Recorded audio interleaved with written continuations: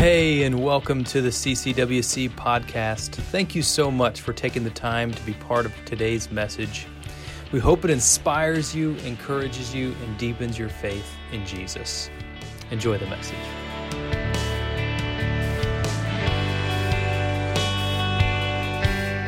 Well, now you might be wondering, are we going to get some answers about all this junk on the stage? Like, who got in trouble for not cleaning up?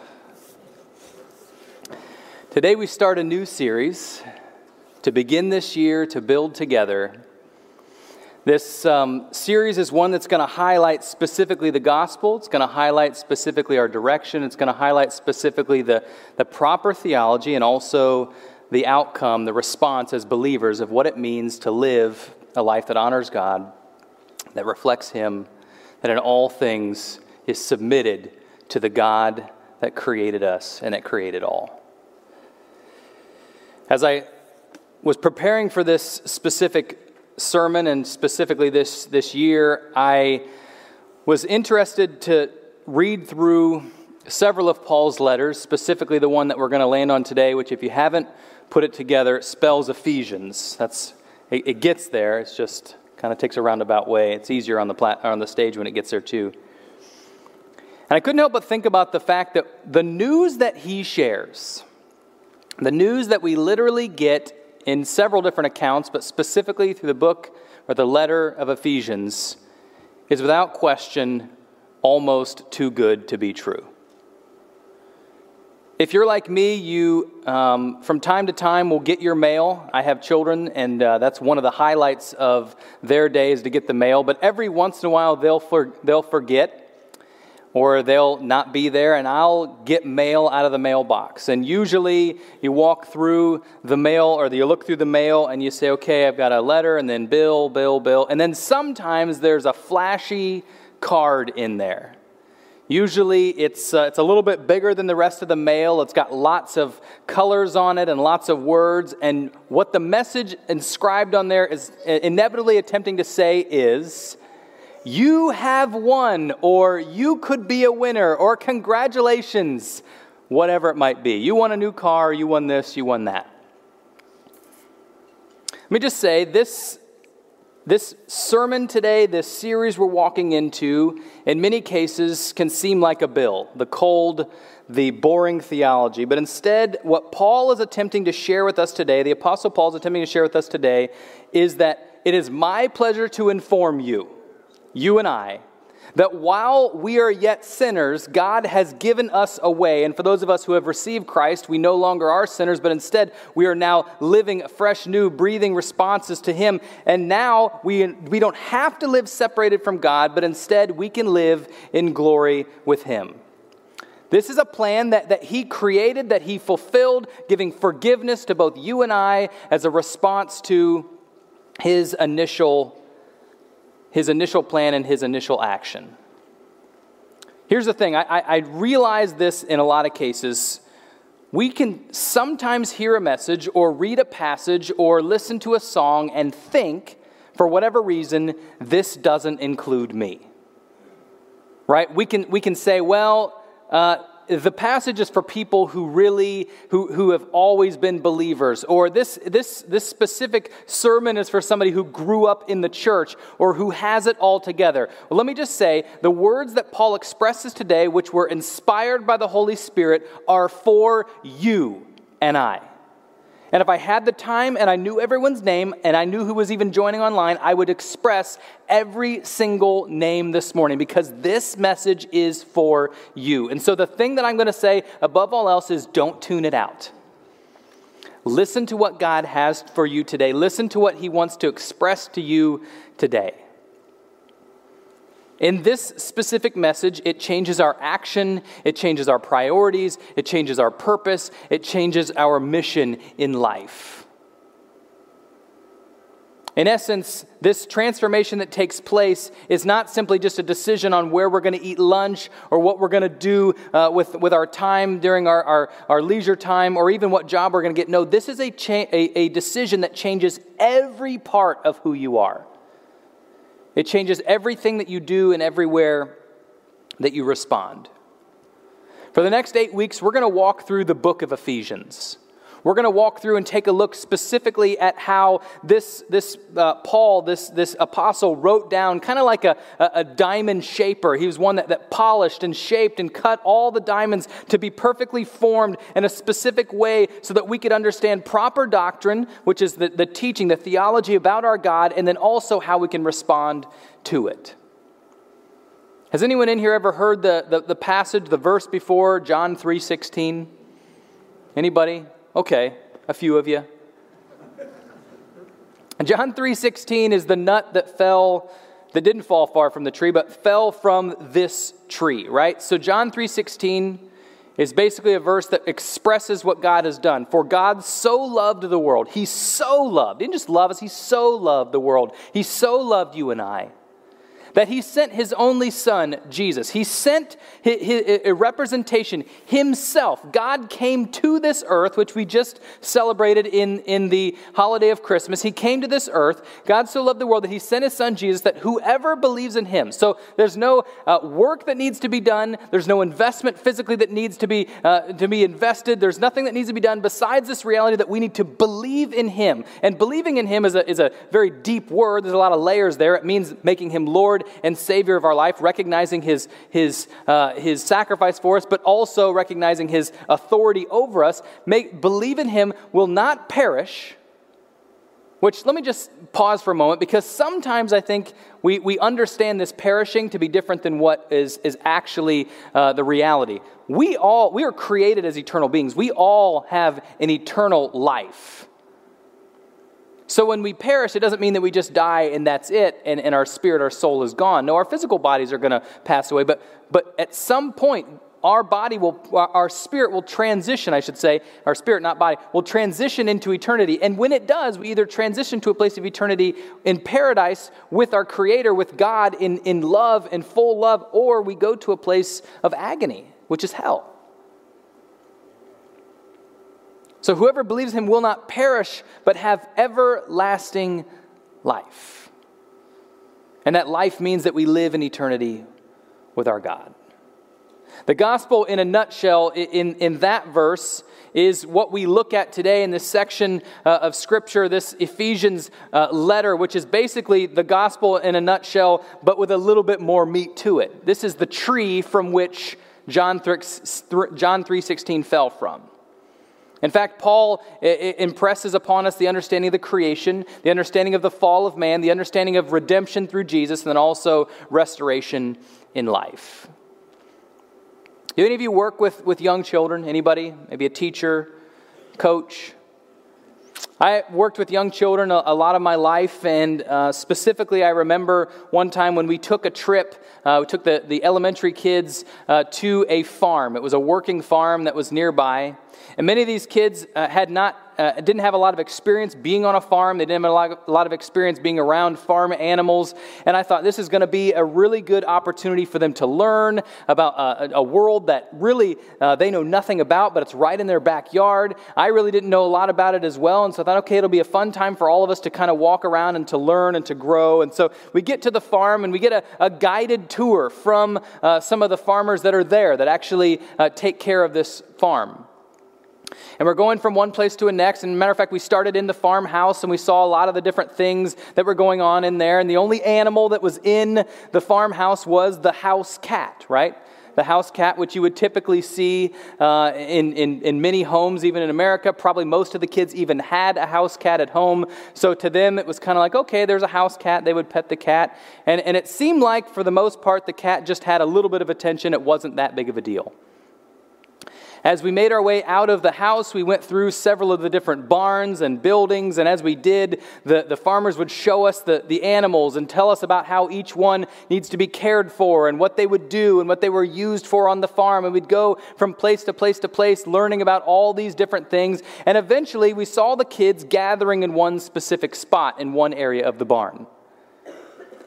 And I thought to myself, man, I wonder what's over there. They have like an exotic animal. Maybe there's like a zebra over there, or, well, maybe it's just like a cow, or I don't know what it could be. But these kids, they were like totally excited about what was taking place or what they saw in this one area of the barn. And so as we made our way over to where we were, I looked around, I looked over them, looked around in the stall, and all I saw was a bale of hay with a house cat sitting in the middle. And as I looked at the kids, they're kind of throwing things to the cat so it could play with them, and they're talking to the cat while all these other animals are around, and they're focused on this ordinary house cat right there in the middle of all this extraordinary stuff, all these things that are taking place. Can I just say the same potential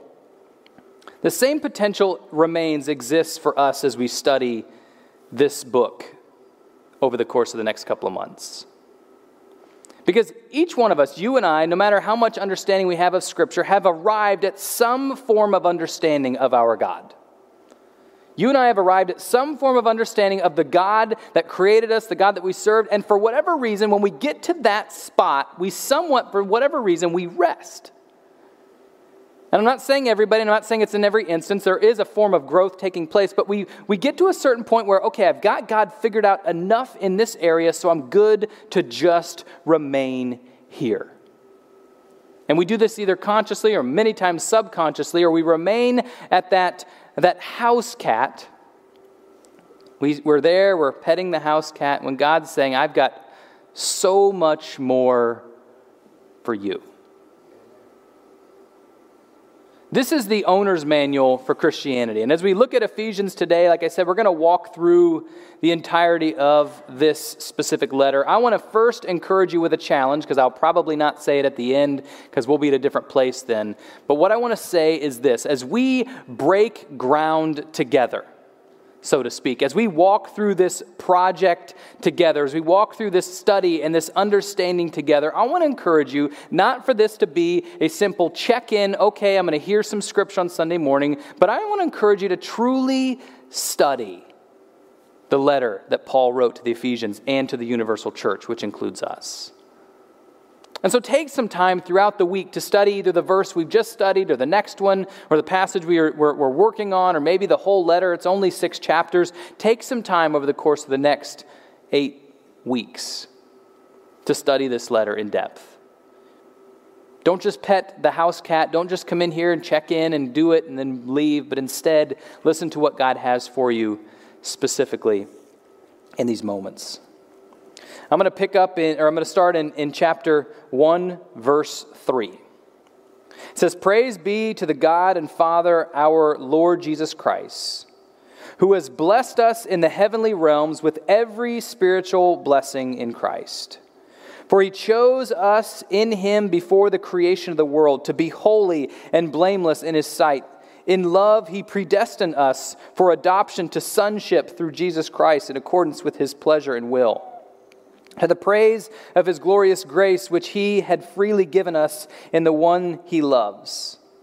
In him we have redemption through his blood, the forgiveness of sins in accordance with the riches of God's grace that he lavished on us. With all wisdom and understanding, he made known to us the mystery of his will according to his good pleasure, which he proposed in Christ, to be put into effect when the times reach their fulfillment, to bring unity to all things in heaven and on earth under Christ."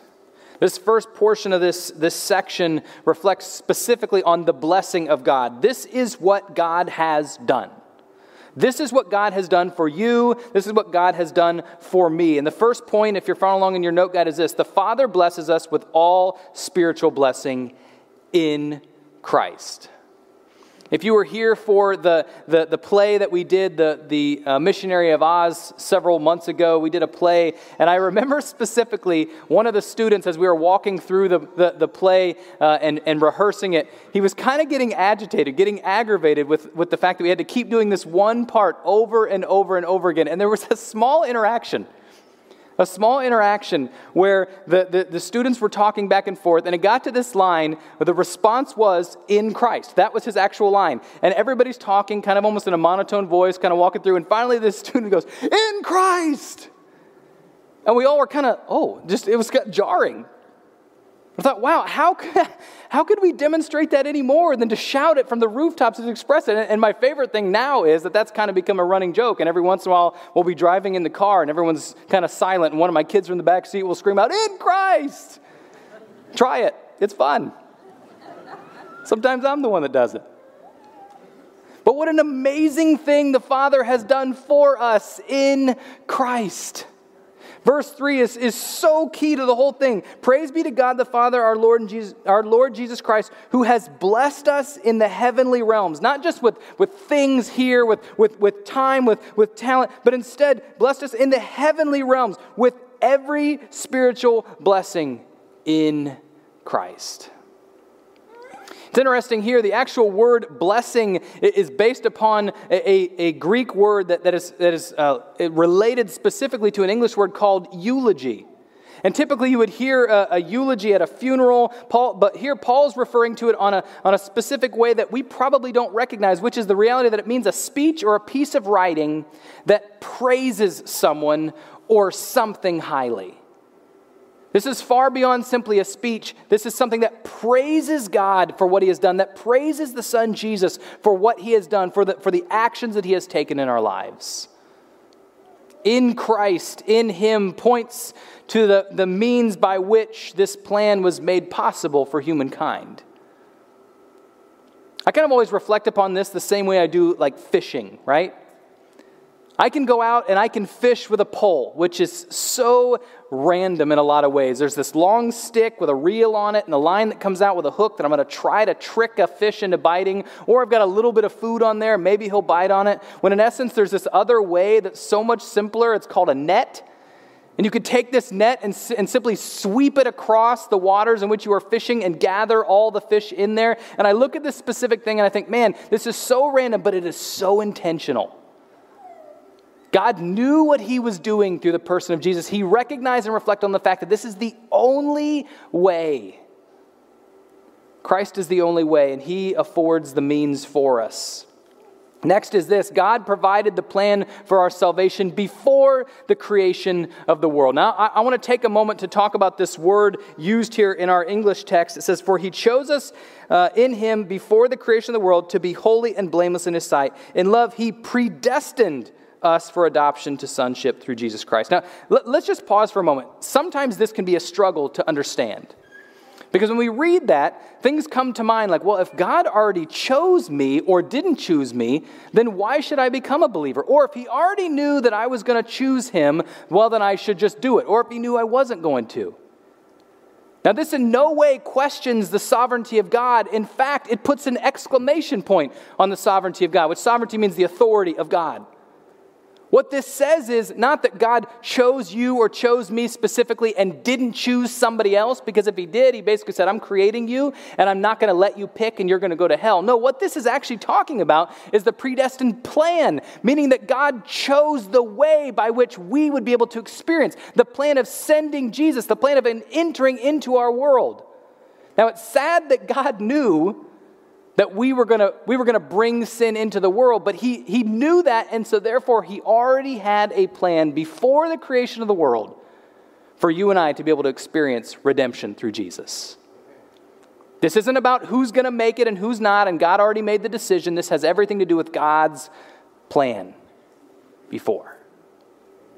Because I think sometimes this can be a cop-out too, right? Satan comes to us and he says, well, it's already been decided. If God's so big, can He lift a rock, or can He create a rock that He's so big He can't lift it, right? And we get into these kind of semantics. And that's just Satan trying to distract us from the point, which is God is all-powerful. And He created a plan for you and I. The salvation plan was known by the Father before the creation of the world and made possible by the life, death, and resurrection of Jesus. Moving on in verse 6, God's grace is given to us in the one he loved, Jesus. This grace is something that is difficult for us to understand as well, because we're in the mode of, hey, I need to earn things. I need to work for what I have. I need to work hard. And that is true in life. We should work hard. We should step out. We should be an advocate for working with our hands and being useful in the kingdom. But at the same time, we should also recognize that that is a response to the grace that we receive. That is not a way to try to earn grace. Because if you earn grace, it's not grace anymore. It's payment. We don't make the payment. God already did through Jesus. And so the response that we have is to receive this grace, understanding it's through Jesus. Verse 7 keys in on redemption. Our redemption is in Him through His blood. I'm going to go kind of quickly on this part. We are going to revisit some of this stuff throughout the course of the next several weeks. But this concept of our redemption is done through the blood of Jesus, recognizes the fact that His blood had to be the sacrifice that was necessary for us. God had to die. He couldn't just say, well, I'll come down and snap my fingers. He couldn't just say, okay, you guys are in. That is His power. That is the way that He could do it. But if we truly wanted to receive it, rather than just be robots that He says, okay, you're in, I'm going to make it happen, there had to be a sacrifice that you and I choose to receive or not to receive. And it's even beyond that. It's not just saying, well, I guess I believe in God. I guess He's real. I guess that there probably is a God. No, it's choosing to receive that sacrifice, to receive that gift that God has for us. And then finally from this portion, verse 10, it says, all things will be brought together. This is the resolution, this unity under Jesus. All things will be brought together. In fact, it's the climax of this chapter. It's what Christ will do. It's what we have to look forward to. It's what you and I have to look forward to if we believe in Jesus. You and I have we have many things in life that we look forward to, whether it be a celebration, a holiday, whether it be a birthday, whether it be the birth of a child or getting to visit with family. We have all these things to look forward to, but ultimately we have the opportunity. We look forward to the fact that one day Christ will bring all things together in unity under Him. When the time comes, we've reached all that we are. There's this fulfillment of God's plan. Paul speaks of four aspects: of holiness, of adoption, of redemption, and of mystery. And the Greek word here for holy refers to position or condition of our relationship with God. Position set aside for a purpose. This position that we have, we're set aside for a reason. And at the same time, on the other end, blamelessness, this without blame. Holiness means that we are no longer, get this, no longer receiving blame for the sins that we have committed because of the sacrifice of God. Now, let me just say, and maybe you need to hear this today, you don't need to carry around shame or guilt for the things that God has forgiven you for. Okay, over here, you need to hear it too. You don't need to carry around shame or guilt for the things that God has forgiven you for, because He has forgiven you. That's what forgiveness is. Now, I know it's difficult for us sometimes to forgive another, and when we hold on to these things and we have this, this frustration, this concern, whatever it might be, it's hard for us, but God doesn't do that. He forgives you. That's what it's all about. That's what forgiveness truly is. A salvation experience is one where we change, we transform in our lives, but God also, in some ways, though He never changes, He does have this change of heart, this change of mind towards us because of the fact that we receive His holiness. This is a complete work of restoration. This is restoration relationships through adoption. The salvation plan through redemption. In fact, Romans 3:23 uses this word. It literally means, lutro, it literally means to buy back. There's another passage that talks about with Tamar and Gomer, that this buying back situation where God, He already owned us, but we traveled away, we went somewhere else, and then He buys us back with His blood. The second half of this specific chapter, this portion of the chapter, starting in verse 11, is the benefit of believing. The benefit of believing. So we talked about just briefly, and we will get into more depth, as I said, briefly, specifically the proper theology and understanding of what's happened. But here is our response and what takes place from it. In verse 11 it says, "In Him we were also chosen, having been predestined according to the plan of him who works out everything in conformity with the purpose of his will, in order that we, who were the first to put our hope in Christ, might be for the praise of his glory. And you also were included in Christ when you heard the message of truth, the gospel of your salvation. Amen. When you believed, you were marked in him with a seal, the promised Holy Spirit, who is a deposit guaranteeing our inheritance until the redemption of those who are God's possession, to the praise of his glory. Verse 12 specifically looks at this idea of what it means to put our hope in God. We experience God's plan in this way. Here's the point, we receive salvation should we put our hope in Christ. We receive salvation should we respond by putting our hope in Christ through what we just read about in this gospel and this understanding of the gospel truth. There was a tightrope walker in 1860 named Blondet, and Blondet was one that would tightrope from building to building, over chasms, over different things, and specifically in 1860, he had a 1,000-foot tightrope over Niagara Falls. Can you imagine someone trying this today? I think somebody did not too long ago. But specifically in that time, he was a talented man. He was a talented tightroper. The tightrope was 160 feet above the falls, and should he fall, he certainly would have fallen to his death. And he got out that day, and he gathered a crowd, and they knew he was going to be there, so more and more people gathered. As they gathered on both sides of the falls, he tiptoed back and forth across the line several times. And he did so with the roar of the crowd, everybody cheering him on. They couldn't believe what they were seeing. And finally, he gets to one side and gathers everyone together and says, Do you think that I can do this one more time? And I know what you're thinking. You're thinking, oh, famous last words, right? When everybody says, I'm just going to do this one more time. Can I do this one more time? And they all cheered. They were all excited. Yes, you can do it one more time. And he said, do you think that I can do this with a man on my back? And they all cheered. Yeah, of course you could do it. You could do this. We saw you go back and forth. We know you can do it. And he said, okay, do I have a volunteer? And of course there were none.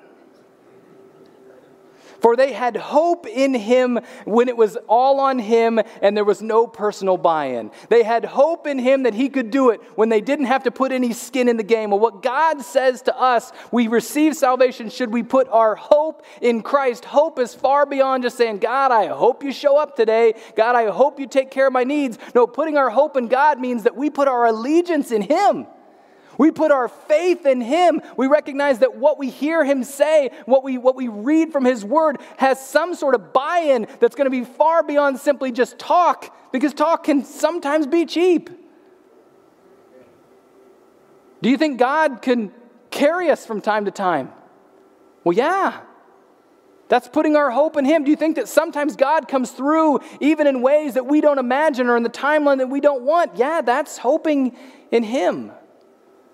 Do you think sometimes when God calls us to say something or to do something or to give something, and we don't necessarily know that we have the time, we don't have the funds, we don't have the energy or the right words to say, you know what? God's going to show up. He's going to do something. It's easy to believe in something that demands very little hope or very little from us. But God demands greatness. He demands our engagement, our faithfulness, our hope in him. And in verse 13 it continues. Verse 13 reads like this: and you also were included in Christ when you heard the message of truth, the gospel of your salvation. When you believed. And right there I want you to put your own name in there. If you're a believer in Jesus this morning, when you believe. So for me, I'm going to say when Steve Warner believed. So put this in there. When you believed, you were marked in him with a seal, the promise of the Holy Spirit. We live in a feeling society. I don't feel this way today. I don't feel like this is the right decision. I don't feel that way. This isn't about feelings at all. This is about a promise. Because I don't know how you're going to feel. I don't know how I'm going to feel this afternoon or this week or next month. But what I do know is there's a promise. And a promise is only as good as the person who makes the promise. And the person who made this promise is the person, the entity, the deity, God the Father, who created you and I. And he's not, and he never will be in the business of breaking promises. The point is, those who receive salvation are marked with a promise. John 14:6 reads, Jesus answered, I am the way and the truth and the life. No one comes to the Father except through me. I'll read it again. I am the way, this is Jesus talking, I am the way and the truth and the life. No one comes to the Father except through me. This is assurance. This is hope. This is peace. This is new life. This is a game changer. This is a whole new thing. If you're here in this moment, sitting in this place right now, there is a good reality that you are at a point where you have this certain belief about God, and whether it's intrinsic or maybe it's subconscious, you're kind of like, okay, I'm good where I'm at. God wants more for you. He wants a game changer moment in your life, whether it be salvation for the first time, whether it be this next paradigm shift into the next part of life that he has for you. This is all about breaking ground. Because sometimes breaking ground obviously is needed to build a new structure. Sometimes breaking up ground helps us to understand that we need to have a new way of thinking, a new way of shaking things up, because we've learned it so long, for a certain way for so long, that it's time for a paradigm shift. Here, maybe not this morning, but even yesterday and the day before, this is about breaking the ice. There was a game that I used to play when I was younger called Don't Break the Ice. And you had this little table, it was a little plastic table where it had all these plastic ice cubes that were in there, and they were all forced in there. And so it was like they held on to each other. And you had this tiny little hammer, right? And there was a guy that would stand on there, his tiny little hammer. And the goal of the game, was kind of like Jenga, was to tap through the little ice blocks. And you and your opponent would go back and forth tapping out an ice block, and then eventually somebody would knock the whole thing down. It's interesting to me that you'd tap through, and then somebody else would tap through, and it was kind of like, okay, I want to try to make it so that person has to hit out the last one that knocks the little man down. Let me just say, God has already broken the ice. And it was interesting in that game, it was like once you get to a certain point, it was like game on, right? Okay, now we've really gotten to it. It's not just about tapping a corner out here, tapping a corner out there. Like, it's time for strategy. It's time to get going. It's time for things to happen. Well, let me just say, today, this morning, God has already broken the broken ground. He's already broken the ice. And now it's our time. It's our opportunity to respond. Just as this passage says, it's our opportunity to respond to what God has done. God's broken the ice. God's created this plan of salvation. I like that the abbreviation there, God's plan of salvation, GPS. Because he has created this plan, this path. And with the GPS, you have the specific directions. And certainly there are different ways you can go. And there's warnings along the way. And there's, hey, here's another route, or here's this, or here's that. But this plan specifically gets us from point A to point B. And part of what our lives are in this linear fashion is getting from where we are now to getting to God. It's interesting to me that obviously, we can get to God now. In this moment, we can submit to him, but in this eternal perspective, recognizing at some point we're going to pass from this life. We're on the road, on the GPS.